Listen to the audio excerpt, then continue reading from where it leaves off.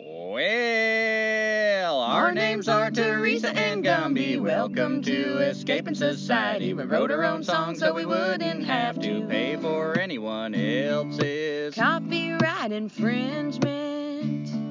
And we live in a van and we eat from the trash, making this podcast hoping for cash. You better listen up, cause we probably won't last, cause we can't compete with nonsense. Hypnotizing nonsense.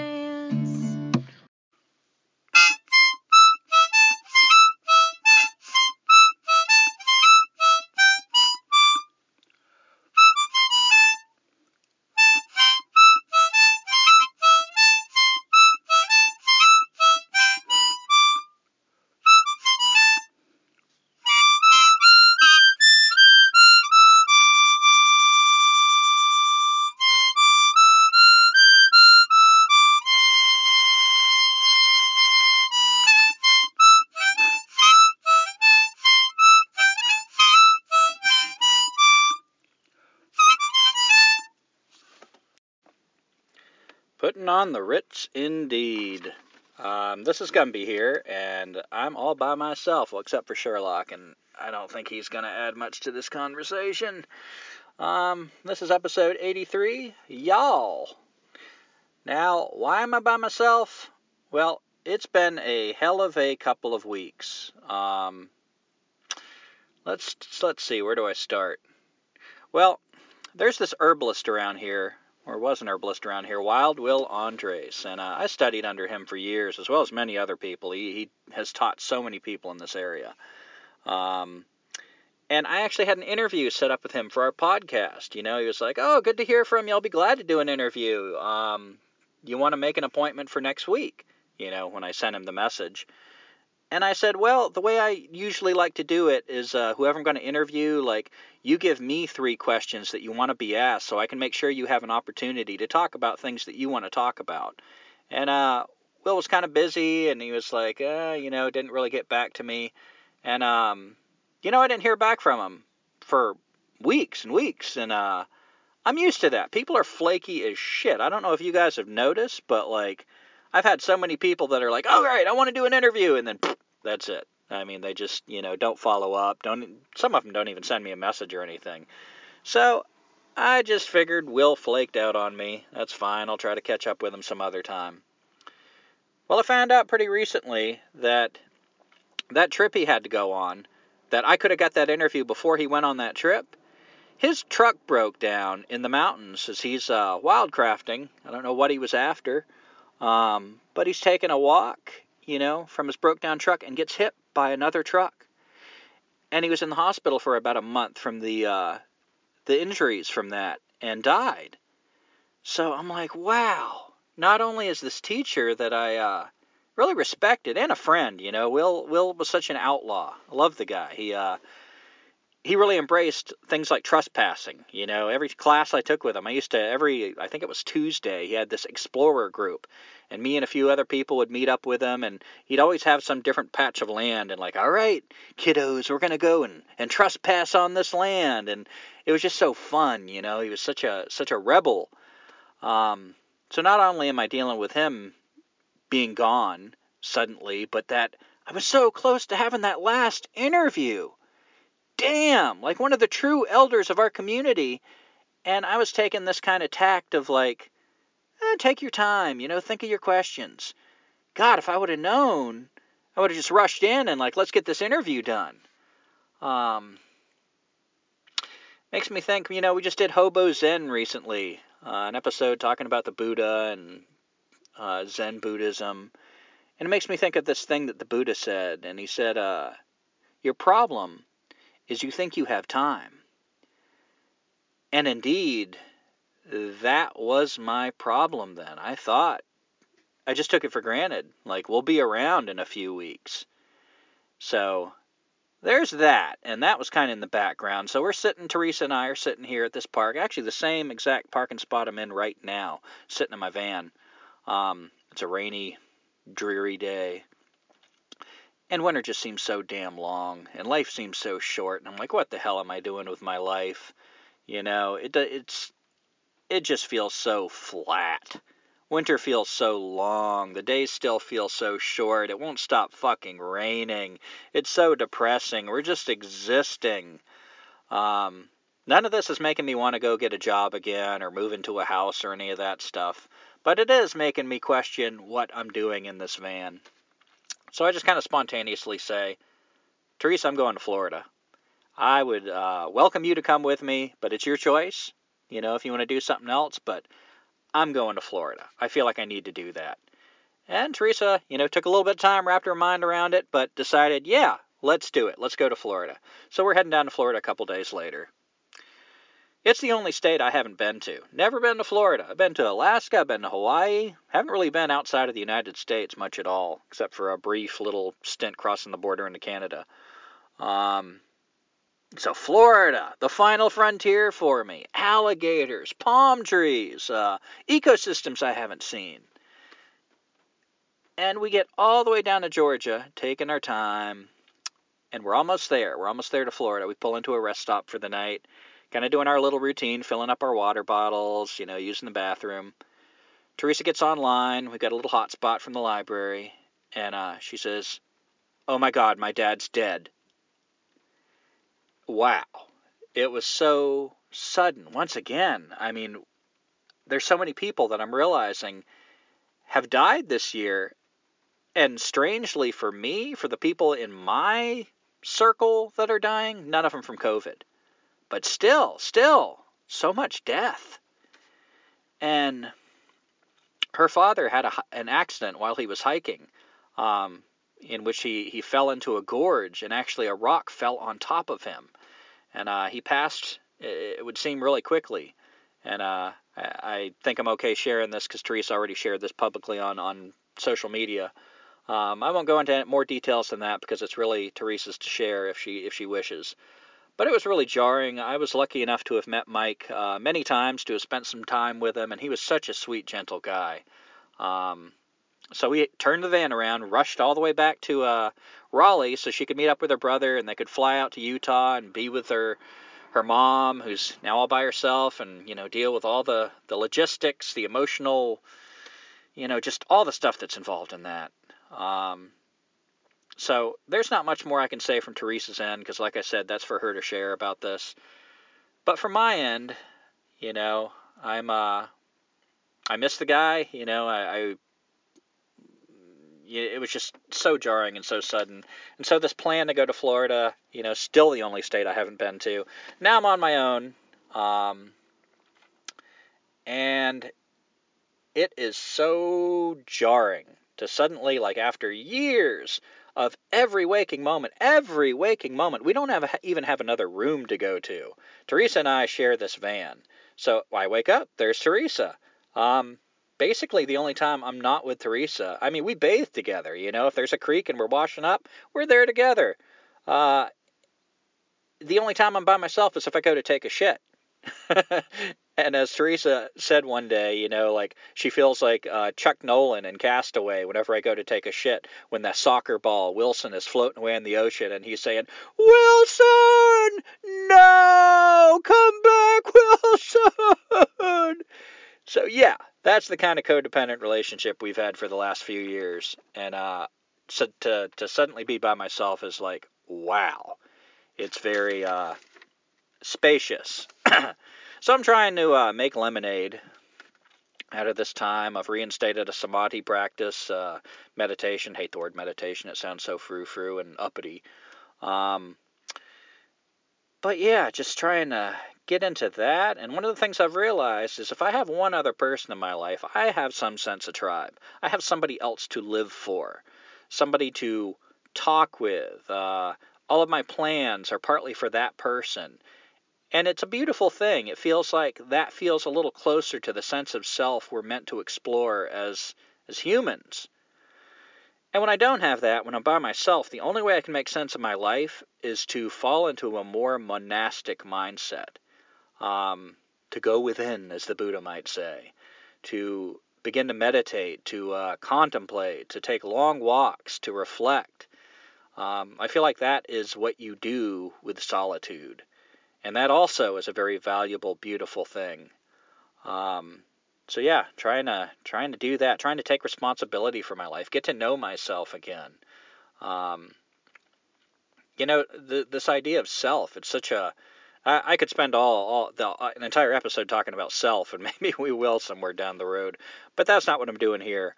But let me just say that that's a big part of what's happening right now for me. And again, I know, big deal, like, the tragedy that Teresa's family is dealing with, but all I can talk about is what I'm experiencing right here. And yeah, that sense of self, just, me and Sherlock stinking up the van. Both of us, I reckon.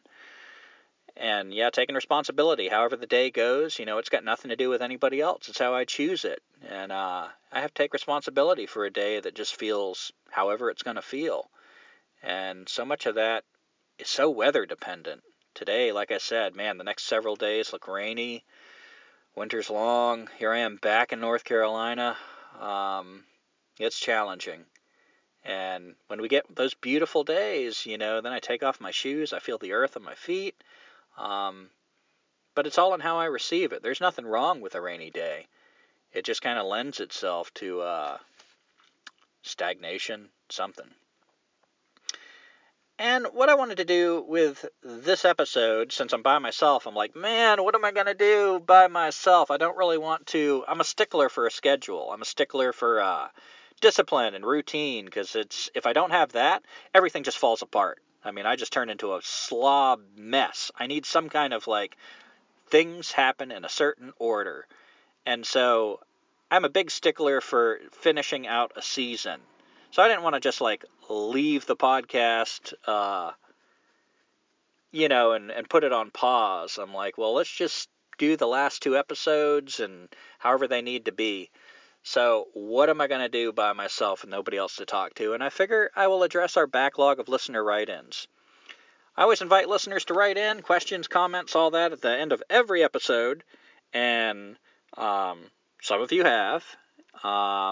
In all kinds of ways. I get Facebook messages. I get messages through our Escaping Society Facebook page. A few of you even actually write through our website, which thank you so much for that. That's awesome. But I just write them in a little notebook, and we get a backlog of comments. So I figure I'll address some of that and just see where that goes. And maybe that'll be like people being here to talk to me, kind of in a schizophrenic, kind of crazy homeless person way. And yeah. And right now I'm sitting in my van, as I said. Got the iPad on the steering wheel, leaning into it. Got a few devices plugged into an outlet in this covered shelter as it's starting to rain, and the shelter reeks of homeless people's piss. Mostly not mine. So, let's get started. Get my little Escaping Society notepad here that is falling apart. Perforated paper really sucks for shit like this.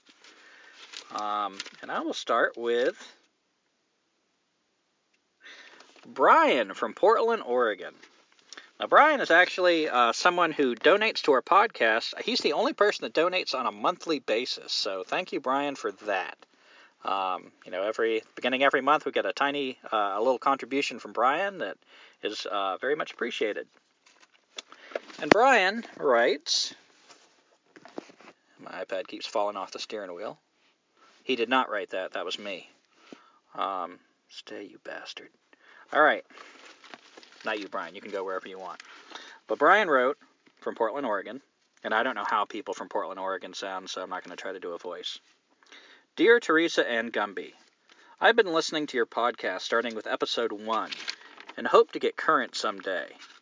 I have comments on earlier episodes in my notes that I'll share someday.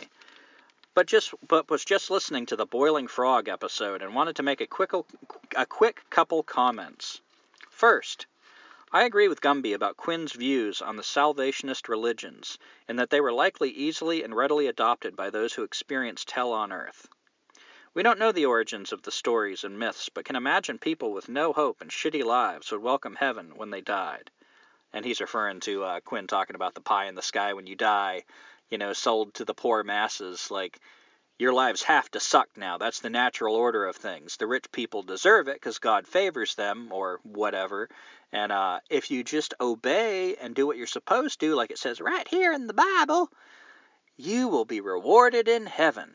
So that's what he's referring to. He goes on to say, right after the story of B came out, I had an opportunity to hear Dr. Marcus Borg, love that name, you will be assimilated, speak in Portland at my UU church. He was a Jesus scholar and had just published Meeting Jesus Again for the First Time, the Historical Jesus in the Heart of Contemporary Faith. I don't know why I have to say that in a southern accent. That's the way I grew up. He talked about Jesus as a radical human, born in a well-developed taker society. My words, not his. That's Brian writing this. He talked about his mom and dad, but went no further back in time than his parents. Having read B, it seemed maddening that he didn't fully appreciate that Jesus was a product of his society, and his message was a reaction to that society. If the same dude had been born in North America at the same time, preaching the same message, he would have been lost to the ages. I spoke to Dr. Borg afterwards and asked him if he had read Ishmael, and in fact he had. I then asked him if he had read B, and he hadn't. Finally, I want to recommend a couple books you might enjoy.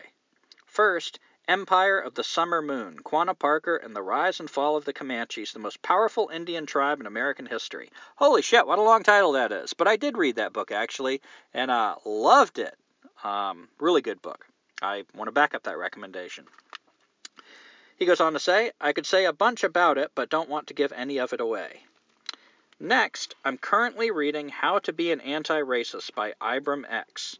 I kind of get a feeling Brian was telling me that maybe I'm saying some racist-sounding shit on the podcast, but I could be wrong about that, but I have not read that one. I would be open to it, though. The library's been challenging lately, and I'm reading some shit lately, so it would probably be a step up for me.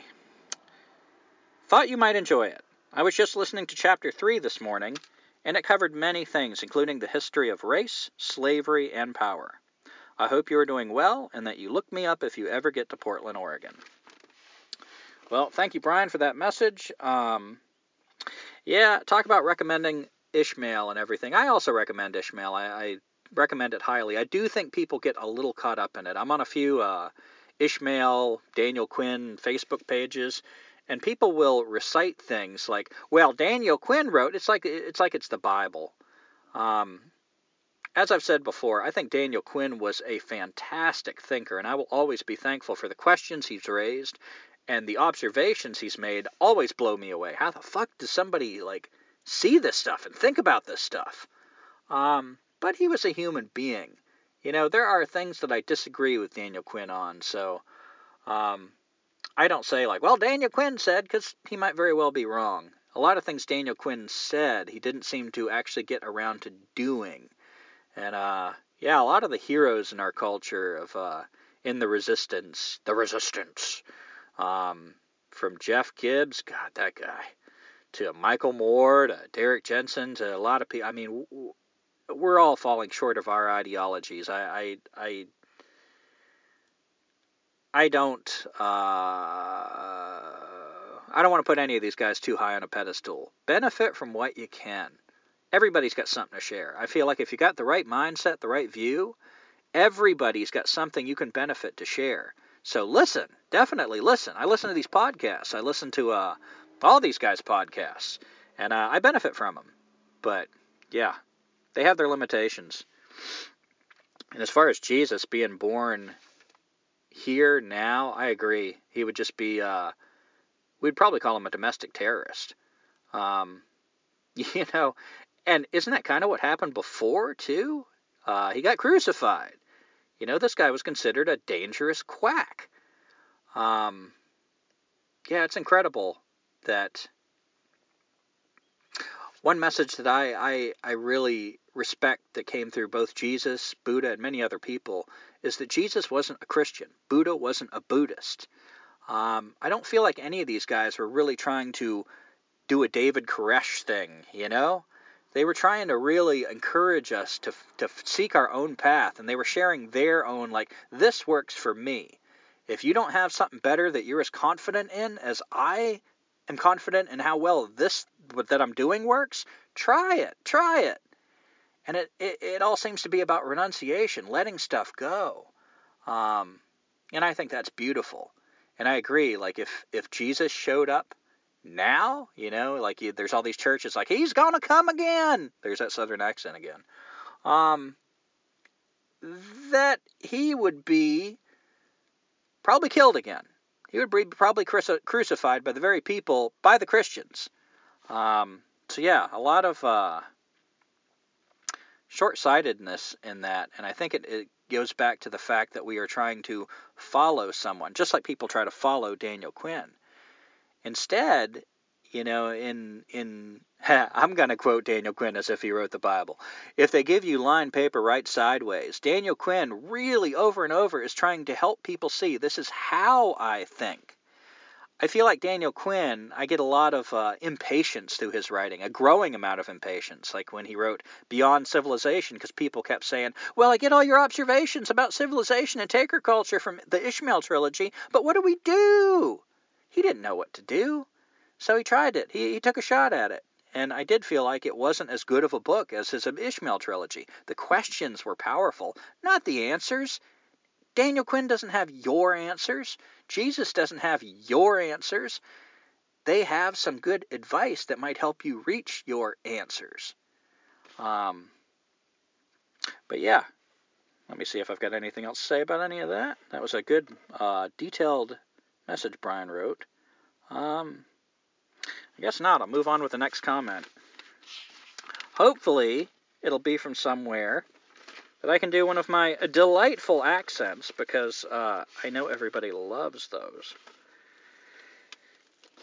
All right, here we go. Yeah, Martha Rose from Hampshire, England. Now, Martha Rose wrote us a while back, and she mentioned, like, getting a boat that she was fixing up to live in, and, just heading out on some kind of adventure where she's kind of doing her own, like, renunciation of society, kind of her own van life, but on a boat. So Martha Rose wrote us, and this was after we put out the episode Pretending, Interview Gumby. And she wrote, oh God, let's see if I can do an English accent.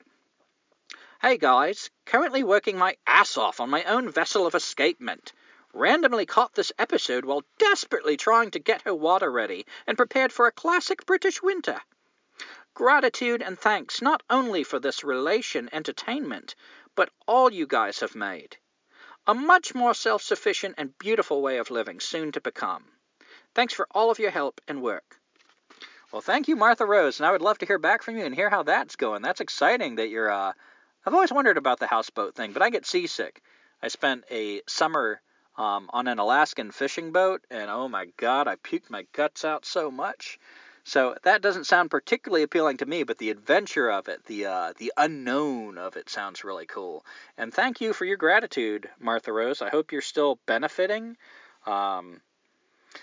I always think of these people that have given us such high props when we come out with episodes and we go off on another, like, tangent of, what would I say, controversial shit. On the one hand, I hope I don't lose the support of people who have supported and benefited from us, but on the other hand, I can't think like that. Otherwise, we're just going to become another watered-down fucking catering to people. I'm not going to feel like we really have a message unless we're being honest and trying to challenge people, including ourselves.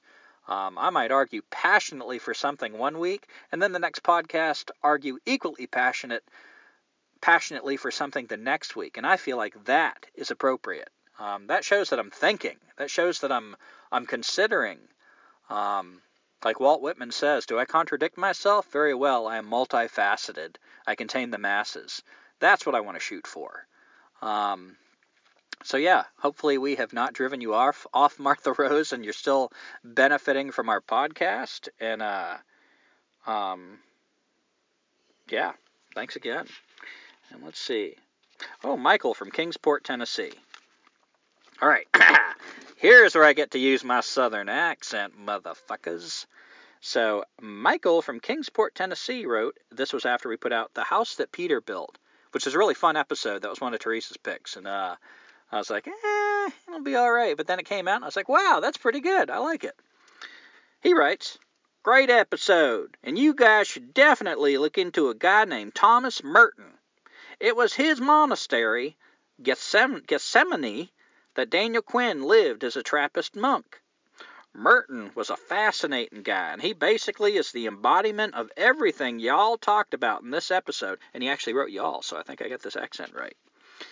His whole philosophy was the perfect synthesis between Christianity, Buddhism, pacifism, and radical egalitarian social justice ideas. Well, that didn't sound very Southern.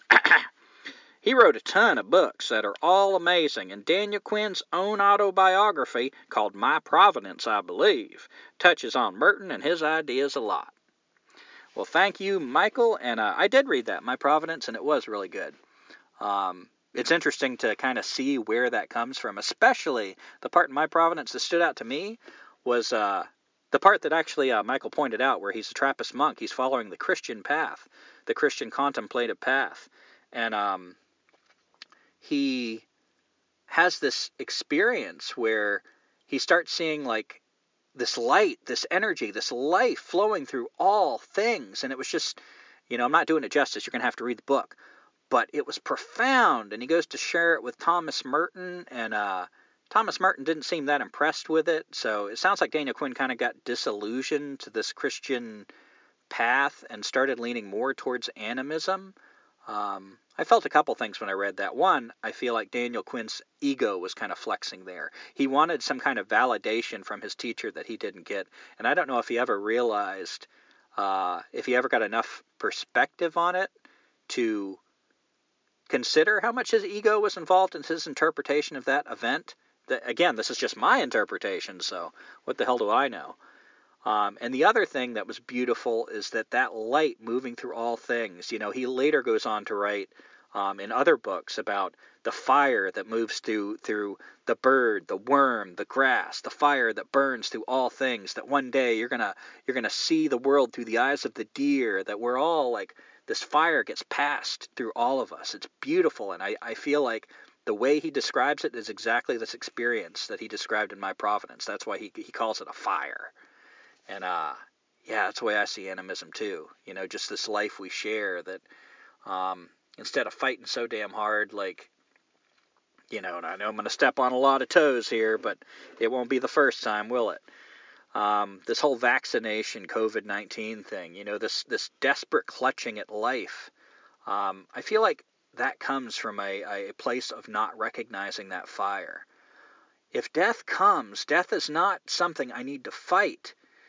Death is something that is natural, and all it is me passing on that fire. My death is the life of another. And in this time where death just seems to be all around us, whether it's from COVID or not, I feel like that's so important to remember. That for each death, the life of another, there's a finite amount of biomass on this planet. Again, I also got this from Daniel Quinn. Kind of blew my mind when he pointed out that the more people there are, there has to be less of something else because there's a finite amount of biomass. And, I was wrong. Sherlock did want to hold up his end of the conversation. Oh, goody. So, yeah, thank you for that. And Thomas Merton. I have not read anything by Thomas Merton. Actually, that's not exactly true. I read something from the Dalai Lama where he's kind of getting interviewed. I forget what this was. It was like a group where they try to bring the Dalai Lama together with like physicists or contemplatives or thinkers, and one of them during one of these groups was Thomas Merton, and I was pretty impressed with him too. I love that he's not just the dogma of Christianity, but brings in that contemplative aspect. So thank you for bringing that up, Michael. And yeah, listeners, if you want to check out Thomas Merton, maybe I'll add him to my list too. Where do we go from here? Oh, I like this one. Oh, shit. Ireland. Whew. All right. Sorry, Ireland. And by the way, when I did Martha Rose from England, I'm sorry that turned into an Australian accent. But, yeah. All right. This is Sean from Belfast, Ireland. Hey, guys, I'm new to your podcast and just listened to your excellent Robin the Hood episode. Just wanted to add in another hero of mine. He was dubbed the Russian Robin Hood, Nestor Makhno. Makhno? M-A-K-H-N-O. His story inspired me to be an anarchist. He was from Ukraine and inspired a large insurgent anarchist army that fought for freedom during the Russian Civil War in 1919 through 1923. He was hailed as a hero by the local persona who were screwed over by the Bolsheviks when they stole the peasant cry for all power to the Soviets, which was essentially an anarchist system. They promised this to the peasants, as it's what they wanted, but the Red Army brought totalitarianism instead. Nestor Makhno would start a jailbreak in every town he went to as his first action, as he knew all Pepsi-Ulmers were political prisoners, and his mentor was Peter Kropotkin. Also, instead of killing his Red Army enemies, he would instead try to reason with them to join him, which most often they would do. Lenin actually had a sit-down meeting with Makhno, and they both argued their cases for anarchy versus totalitarianism. Ultimately, the Red Army had more guns than Nestor's Green Army, and so they violently repressed the anarchist insurgents. He's an amazing historical figure, and I just thought you guys would like to hear about him. Love what you guys are doing, by the way. Stay safe and have fun. Well, thank you, Sean from Belfast, Ireland. We get other people from, have written in from Dublin, Ireland. I think you're our only Belfast guy. And Nestor Makhno. I ran into his name somewhere because I wrote down your message, and I'd never heard of him at the time. And then somewhere I ran into his name, and it was like, wow, yeah, this guy sounds really cool. I've been meaning to read up more on him. But, so a nod to him for anybody who wants to check out Nestor Makhno, Nestor Makhno. I love how, apparently, according to this, what Sean sent us, he would just enter these villages and, release people from the prisons. That makes sense, if I had that kind of power, I could just store him into a community that one of the first things you would do is release all the prisoners. You might release some bad guys in there, but I think about the Black Panther Party, about how they were really fighting for, this is our community. Let us decide who the people who are dangerous are in our community, not these white officers coming into our black neighborhoods. And I kind of feel like that's true justice, that a community itself gets to decide what's appropriate for their community, that tribalism. So, yeah, and I'm going off on a tangent here. This has got probably nothing to do with what Sean was talking about. But I feel like, if we didn't have police, that instead of, the narrative we're taught is that police protect us, the thin blue line between the citizenry and the crime wave, and that police protect us from that. I feel like police actually uphold a system that creates this crime. It almost reminds me of the way Daniel Quinn talks about a famine. That a famine would be something, hunger is something that naturally corrects itself. Basic ecology. If there's too many people for the resources on the land, then the populations readjust until that's no longer true. It ebbs and flows. There are times of hunger, there are times of abundance. Lacks and larders, as we say in tracking. I almost feel like it's the same thing with the cops. The reason why a famine keeps going, by the way, going back to Quinn, is that we send in food. And so instead of the problem fixing itself, it never gets fixed.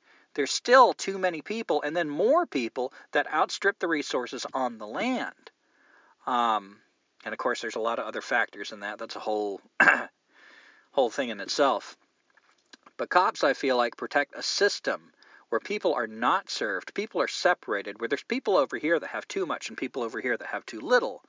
And that would not be able to stand for very long if there weren't some kind of enforcement officers. If it's not the modern cop, it was the henchman to the king. It was some kind of person in power that wants more than their share. And instead of the natural way that people get a following, become leaders, which is generosity. These are the people you want to follow. You don't. This person doesn't need guards because every person that's following him will protect him if he's proving himself to be a good listener, a person who's really looking out for your best interest, a generous person.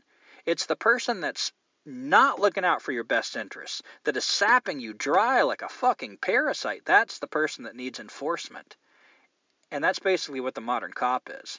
They're the thin blue line between the poor and the rich.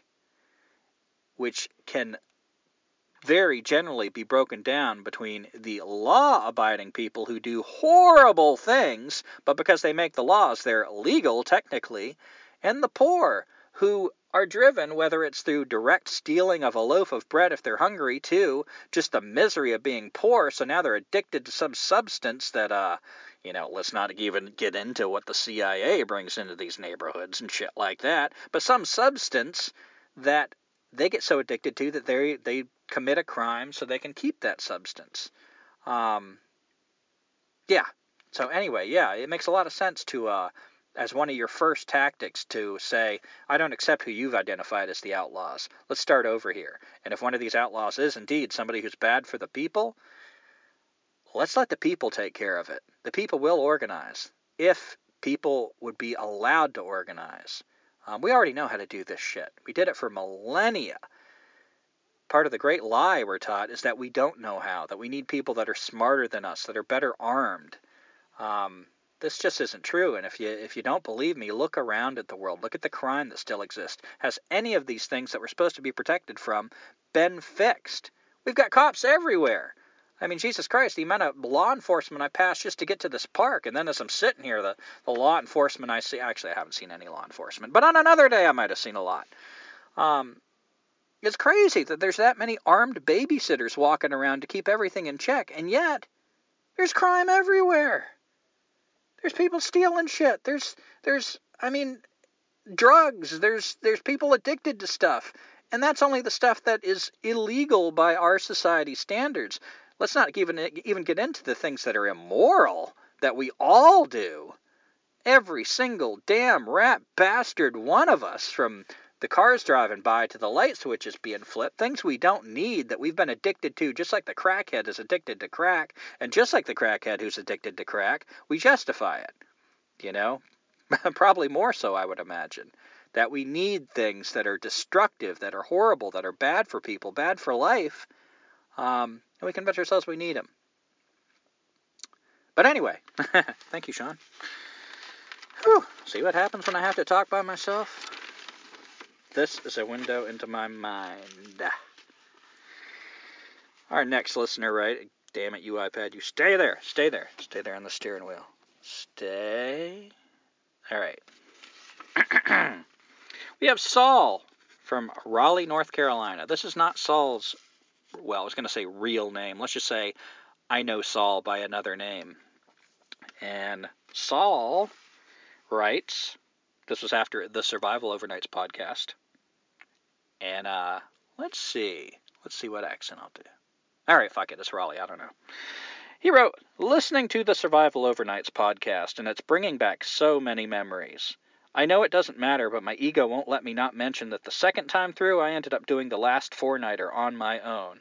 So, Saul did the Survival Overnights. If you listen to that episode, he did them with us. He was actually one of the people that got him started with me. So yeah, that's why he's referring to this. I don't care about it being on the podcast. I guess I just wanted you to know for whatever it's worth. I know it's dumb. Also, that's fucking awesome about Aosha. I'm definitely going to watch that. Yeah, and we mentioned Aosha, one of the people going to the Survival Overnights, that did an episode of Naked and Afraid. I have not watched that episode. I'm still trying to, steel myself to have to see his naked buttocks. But, yeah, that's awesome that he did it. And hopefully I get an episode with Aosha. He said whenever he's in town, he would gladly do an interview. Sent me a really nice message talking about how, he thought a lot about the Survival Overnights when he was doing Naked and Afraid. And, there's a little part of me that hopes he mentions the Survival Overnights in the episode, but we'll see. All right. Here, I've been waiting to get to this one. Actually, this is Monique from Hokitika, New Zealand. Now, I'm assuming New Zealanders have a Australianesque accent. So I'm going to take a shot at this. Apparently, if I just do an English accent, it comes out Australian anyway, so this will be easy. Monique has written before, and I really appreciate Monique's insights and what she says here. So, here we go. And this was in response to Black Magic, White Science Part 1. I enjoyed the science podcast. Very much enjoyed hearing about your journey with science. Teresa's research on creepy, evil science experiments really nailed your points home. You might enjoy the book The Re-Enchantment of the World by Morris Berman. That does sound like a book I would enjoy. Random bugbear of mine. People never believed the world was flat. Ancient civilizations had accurate calculations of the size of the Earth. Math proof for Earth being round was standard in medieval textbooks. The only people seriously thinking the Earth is flat are those peeps living today in the USA. Scientism leads to stupid places often, like people genuinely believing humans could live on Mars. Thanks again for the great podcast. Another comment, read the podcast. The double slit experiment does not imply that consciousness has changed reality. It's a measurement problem. There are a few videos on YouTube that do a good job of explaining. I think the issue is how they are using the word observation.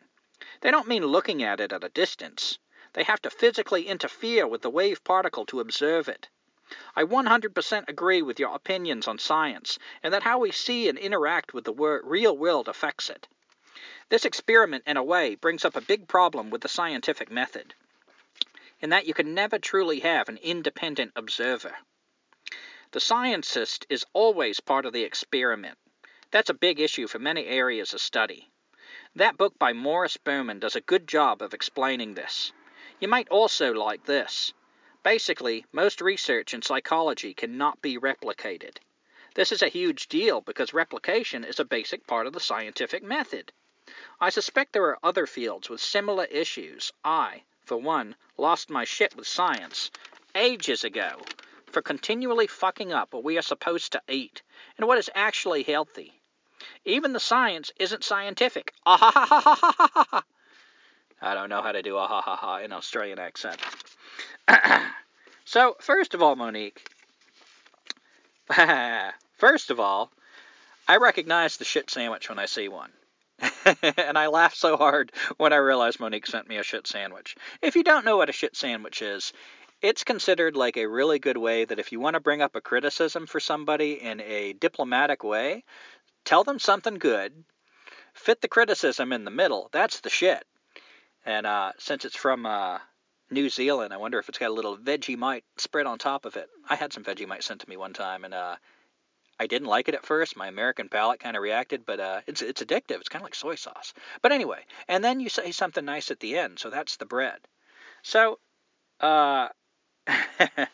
here's the bread part, the bottom piece. I enjoyed the science podcast. Very much enjoyed hearing your journey with science. Teresa's research on creepy evil science experiments really nailed your points home. And then she goes on to criticize the flat earth thing. Now, I was aware, and these are valid criticisms, by the way. I'm not trying to shoot them down. But yeah, I was aware that it was known, I watched Cosmos by Carl Sagan. Came out in the 80s, and this is where I first heard about it, where there was this guy that noticed that the shadows of a pole or something would be different at different times of day, and he had one of his servants or slaves walk miles and miles and miles to this other town and take careful recordings of the shadow, how long it was, and then did some kind of calculations of if this shadow is here and the shadow in my town is here, and let's imagine the straight line, this pole going to the earth until they intersect, because that's what it implies, then the earth must be a certain size, a certain, and it must be round. And his calculations were actually amazingly close. So yeah, that is pretty awesome. And to me, it's in that fuzzy line between does science claim a monopoly on observation. I wouldn't necessarily call that science, at least the way I use the term. That makes me think of modern science, lab coats, all that shit, a whole philosophy that goes with it. To me, that's almost like tracking. It's just, wow, how the hell did he even observe that? That's one of those things like Daniel Quinn's observations. How the hell? How do the rest of us just walk around doing our dumb crap? And this one guy's I I noticed this shadow is just a tiny bit different. What are the implications? Wow, what a mind. And the double slit experiment, the wave-particle duality of light. Yeah, I knew I was going out on a limb when I said that, because I don't really understand that well enough to feel confident in saying, like, what I said in the podcast was basically, when I look at a tree, I am affecting the tree by looking at it. And I acted like that was validated by this wave-particle double-slit experiment of light. And Monique is right that that's not exactly true. I'm taking a little bit of truth and then kind of like warping it in a way that necessarily isn't appropriate. So she's saying that actually it has some truth, that there's no, objective, independent observer, that by making an experiment, things change. But you have to physically interfere with it. That's what happened with the wave, the wave-particle duality of light. And if you're not familiar with that, they did an experiment to see if wave is actually a particle or a wave, and they proved it was a particle in one experiment, and then proved it was a wave in another experiment. But it's not that they stood back and just watched it and poof, it turned into one or the other. It's that they interfered with it and it became one. So it's still an amazing experiment with amazing implications. But to say that that's akin to me looking at a tree and that I change it by looking at it is inaccurate.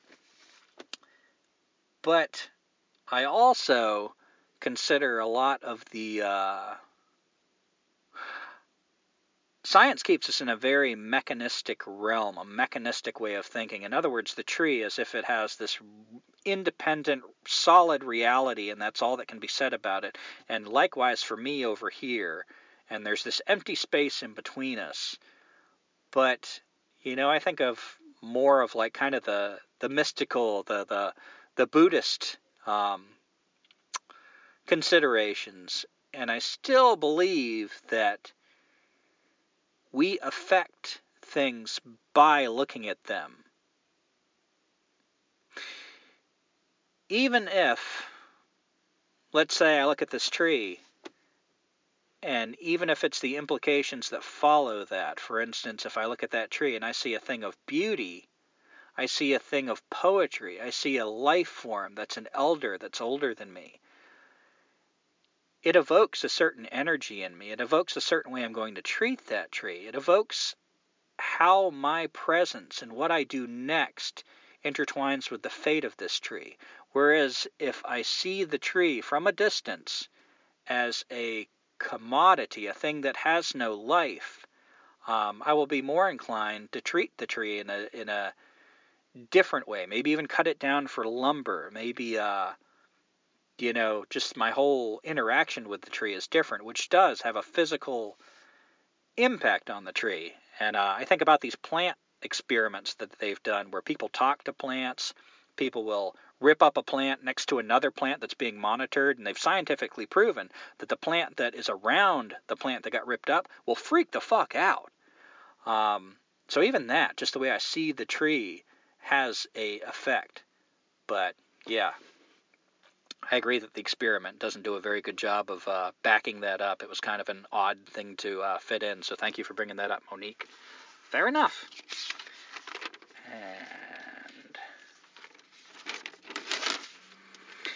we're getting towards the end, so I won't read too many more of these, but I'll go to Raman of Tempe, Arizona. Raman actually sent us a really hilarious voice recording. We read one of his messages at the end of Black Magic White Science Part 2, I think.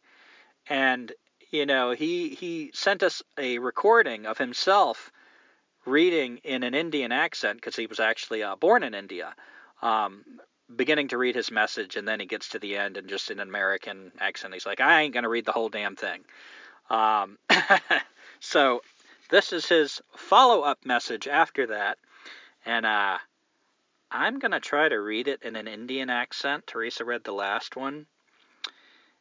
And if you think I can't out-Indian an Indian, let me just point out that several years ago I was dating a Chinese woman, and I mean she was right from China. She hadn't been in the country like more than a few months, and she invited me over for dinner to her apartment with her daughter, also not talking any English. And she set out, traditional Chinese dinner. We all have chopsticks, and just playfully I challenged them to a contest to see who can take the most, I forget if it was pieces of rice, it was something small, with the chopsticks in a certain amount of time, and like get to 20 or something with the chopsticks. And I beat them. These people have been using chopsticks their whole lives, and I beat them. So I out-Chinese the Chinese people. So don't think I can't out-Indian an Indian person. With that said, here I go. Hi to Lisa and Gumby. If I'd known you were going to read my letter in the Science is a Religion episode of your podcast, I'd have mentioned science seduces its recruits by its utility disguised as truth. Damn, there's some Irish in there. In other words, science claims that it's about truth when it is about utility. I want to restart working on creative projects, so I'm scaling back the day job. I'm starting a podcast called Incompetent Gods. The point I want to make is this. We think the world is better off in our capable hands, but every action we take is good for some and bad for others. Make us incompetent gods. Do you have any suggestions or tips or lessons learned for me? Want to be guest on the first episode? All right, I butchered that. I concede defeat. I did not out-Indian the Indian. Goddamn. So, yes, check out if you get a chance. I don't know if he started it yet, but Incompetent Gods. It sounds like an interesting premise. And, yeah, advice. Well, I responded to him. I don't have what I wrote to him right in front of me, but basically, anybody making a podcast, I'd say, if you want to do this, for one thing, everybody and their fucking brother is making a podcast now. So if you're going to do it, the competition out there is huge. If you think you're going to, make a big splash and get a bunch of listeners, you're probably not. There's people with bigger names and a better setup than you're likely to have that are already doing that, and there's so much competition. So I'd say first and foremost, ask yourself why you're doing the podcast. The only reason we're finishing up our 7th season right now with a small listenership, very little support, is because we knew right from the beginning that what we're doing is for us. We didn't need to be validated. So if you've got big expectations, you're probably going to get discouraged. You might be one of the few that gets lucky and just people glom onto it and like, whoa, you're big. But I wouldn't go in with that expectation. Do it for you. I love our podcast. Sometimes I listen back to our episodes to remind myself of some of the things we've learned. And it's kind of like journal entries for us. It's like, oh yeah, we did that, like Peace Pilgrim, man, remember that rest stop in California where the van was like all screwing up and we did that episode. They're personally satisfying for us. I would also say, whatever you got to share, go for it. Fuck the censorship. They might shut you down, but you can't think like that. Be vulnerable. Share stuff. Share embarrassing stuff. Go out on a limb. That's something I would tell people doing a podcast. If you're not going out on a limb, if you're not being vulnerable, if you're not taking some risks, what the hell's the point? Don't be afraid of being wrong. Try to be honest. Be humble. If you don't know what the hell you're talking about, you can still talk about it, but tell people, all right, I don't really know what the hell I'm talking about here, but I'm taking a shot anyway. Just don't be afraid to correct yourself. I guess that goes back to the vulnerability, take some risks. That'd be the advice I'd give, just consider why you're doing it and, bring what you've got to share. Another thing I told Ramen is, try to find that unique thing that you're bringing, like Derek Jensen does a podcast. He's an author that is well researched, with environmental issues and has a huge network of people that he can interview that have written books, that are professors, that are experts. I can't compete with that. It would be, why would I try? Why would I step in there just to try to do it my way? He's already doing it. He's doing it better than I could. What Derek Jensen can't do is to talk about a hobo lifestyle. He's not washing his hairy balls in a creek. He's not like, he doesn't go through his days getting looked at by people like a dirty homeless guy. This is a perspective that's unique to me, and there's not a lot of other people I've encountered doing podcasts that are kind of doing the hobo angle. So that's something we try to play up. That's why our theme song is, right away, we live in a van and eat from the trash, because that's what's unique. So I'd say if you're doing a podcast, writing a book, dropped the iPad again, making a documentary, really consider what that unique thing is you have to share. And you do have something unique to share. We all do. But sometimes it takes a little bit of searching for it. And sometimes you might not have developed it. I know a lot of people that whatever that unique thing is they have to share, it's still buried because they're still trying to fit in. They're still afraid of public opinion. Fuck public opinion. One of the best things that ever happened to me is when I truly, truly understood that everybody is stark, raving, fucking mad. That was a liberating observation. I don't care what people think. There's a few people that I get close to that when I if they think negatively about me, I'm not going to say I never care. But I don't care what people in the wide world out there think. And if I'm being honest with myself, with my words, it's the best I can do. And if people don't accept that, well, that's kind of for them to deal with. So yeah, let me see if there's one more that I can read. Now I'm kind of looking for, here's one. Old Keith from Scotland. Let me see if I can do a Scottish accent. Scottish. Donka. All right, I think I got it. Now, this was after Tranny Granny, and we got a lot of feedback from Tranny Granny. I got a lot of comments. I just didn't read them right now. And they were all positive, except for Keith from Scotland. He wrote, "Hey, damn it, lost it. Hey, Scotland. Hey, all right. Hey, just had to remove the link to the Tranny Granny podcast. Not because of the name, she calls herself that, but references to before the surgery and as a man. It's uncomfortable language for a lot of trans people. Sorry. Just for comparison, as I know not everyone gets this, it's a bit like referring to a person of color's distant relative who might happen to be white, but they always refer to themselves as black. If you can take that bit out, then it's all cool. Thanks for being understanding. I usually get really angry responses to moderation. All power." What a load of horseshit that was.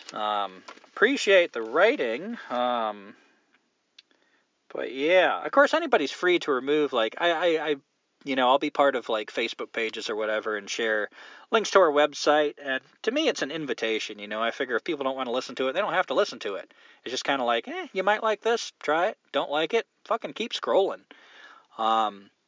Keith felt like this was offensive, and I feel like that's just so much bullshit. Why are we so worried about offending this one group of people? What about me? I'm offended. What about somebody else that's offended? It's just so fucking ridiculous. What is with this one super fragile, little, delicate group of people that we have to fucking change the whole English language, the whole system of how we shit and piss, so we don't offend this one slice of people? I don't fucking get it.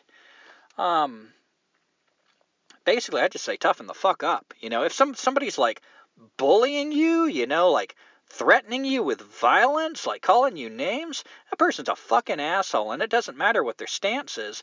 They should be dealt with as a fucking asshole. If you're around somebody and there's some guy dressed up as a woman and a bunch of fucking rednecks, you're like hanging around and like, hey, you fucking faggot or whatever. Yeah, step in there, fucking, intervene. It doesn't matter whether you agree with transsexualism or whatever. It matters that you don't agree with fucking assholes. To me, it's just so basic, and it gets needlessly complicated, and that needless complication does not serve anybody. And his this weird example of like comparing it to a black person. Let's see, what do we have here? Just for comparison, as I know not everyone gets this, it's a bit like referring to a person of color's distant relative who might happen to be white, but they always refer to themselves as black. I don't think that's a comparison at all. Biology exists, and this is the guy that just did a 2-part episode condemning science. So here's me putting on the other cap and actually defending science in a way. Biology fucking exists. There are, in fact, penises and vaginas, and there are ways to define something as male or something as female. It's not telling you what to do with your equipment. It's just saying this is blatant, it's Orwellian to tell me that, all right, Phoenicia. Phoenicia was born a man.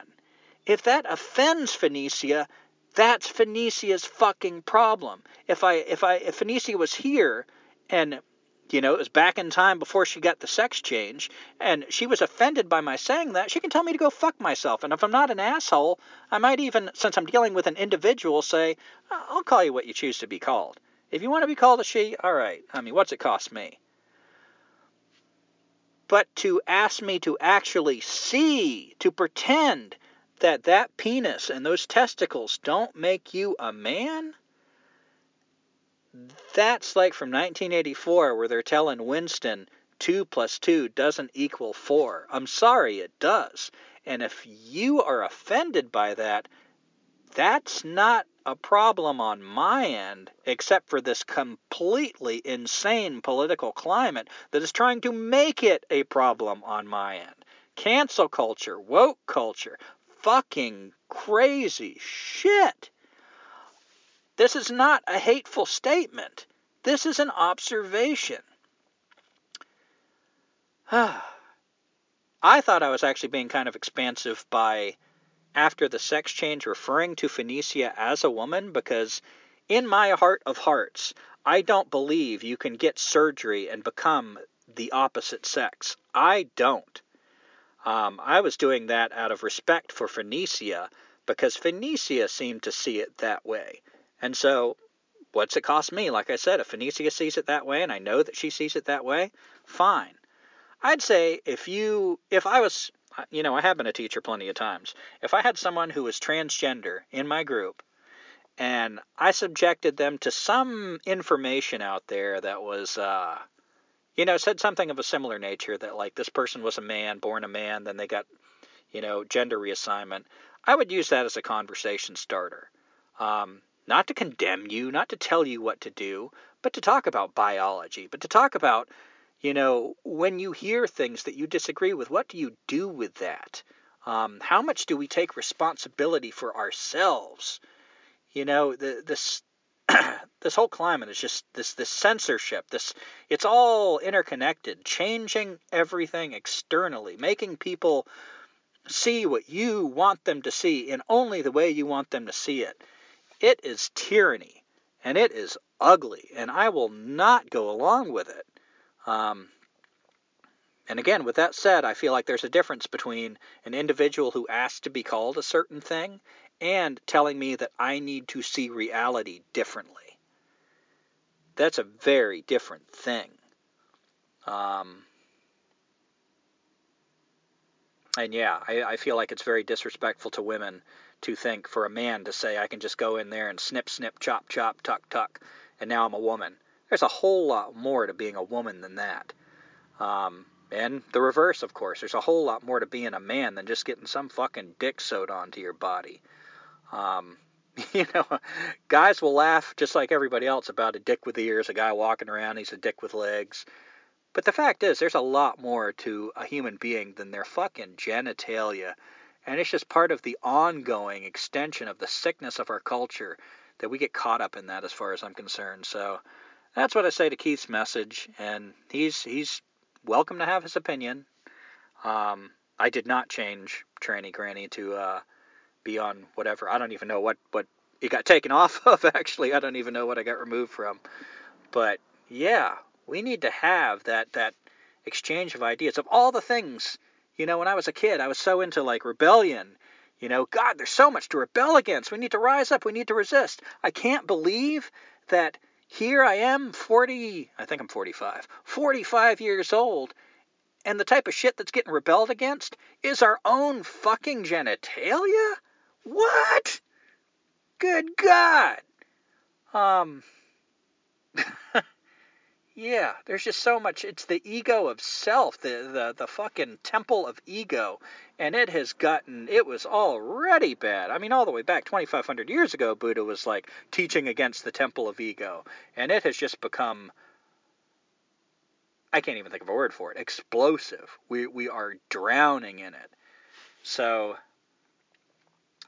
I make room for everybody's choices. I make room for everybody's opinions. I will argue with you. I will try not to call you a stupid ass or anything insulting.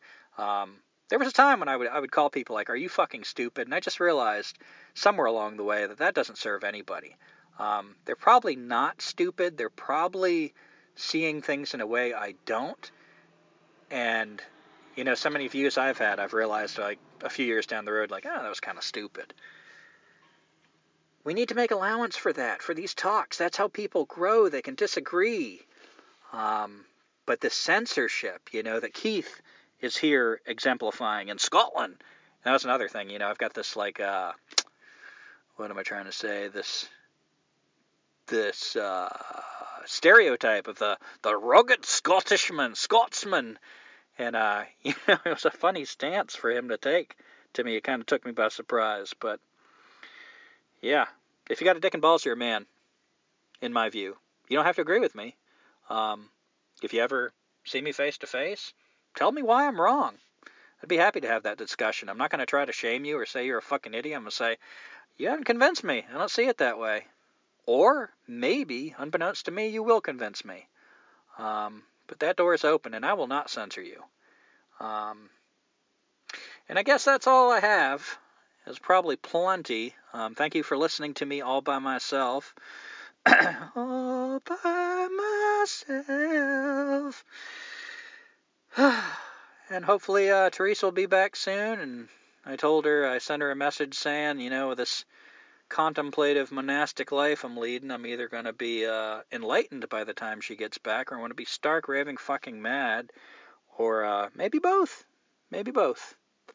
If you have any questions or comments, please contact us at our website, www.escapingsociety.weebly, B as in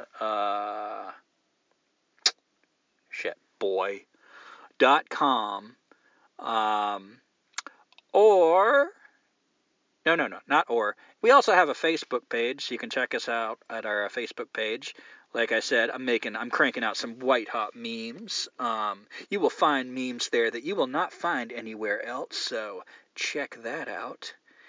And we got a YouTube channel. Try to put useful videos up there. You know, this is all about opinions and stuff here, you know, on the podcast. The videos are not opinionated pieces. They're just how-to pieces. So check that out. Even if you don't like a damn thing we say on the podcast, you might like the YouTube videos. And we have a donate button. Always looking for financial contributions. They're very helpful.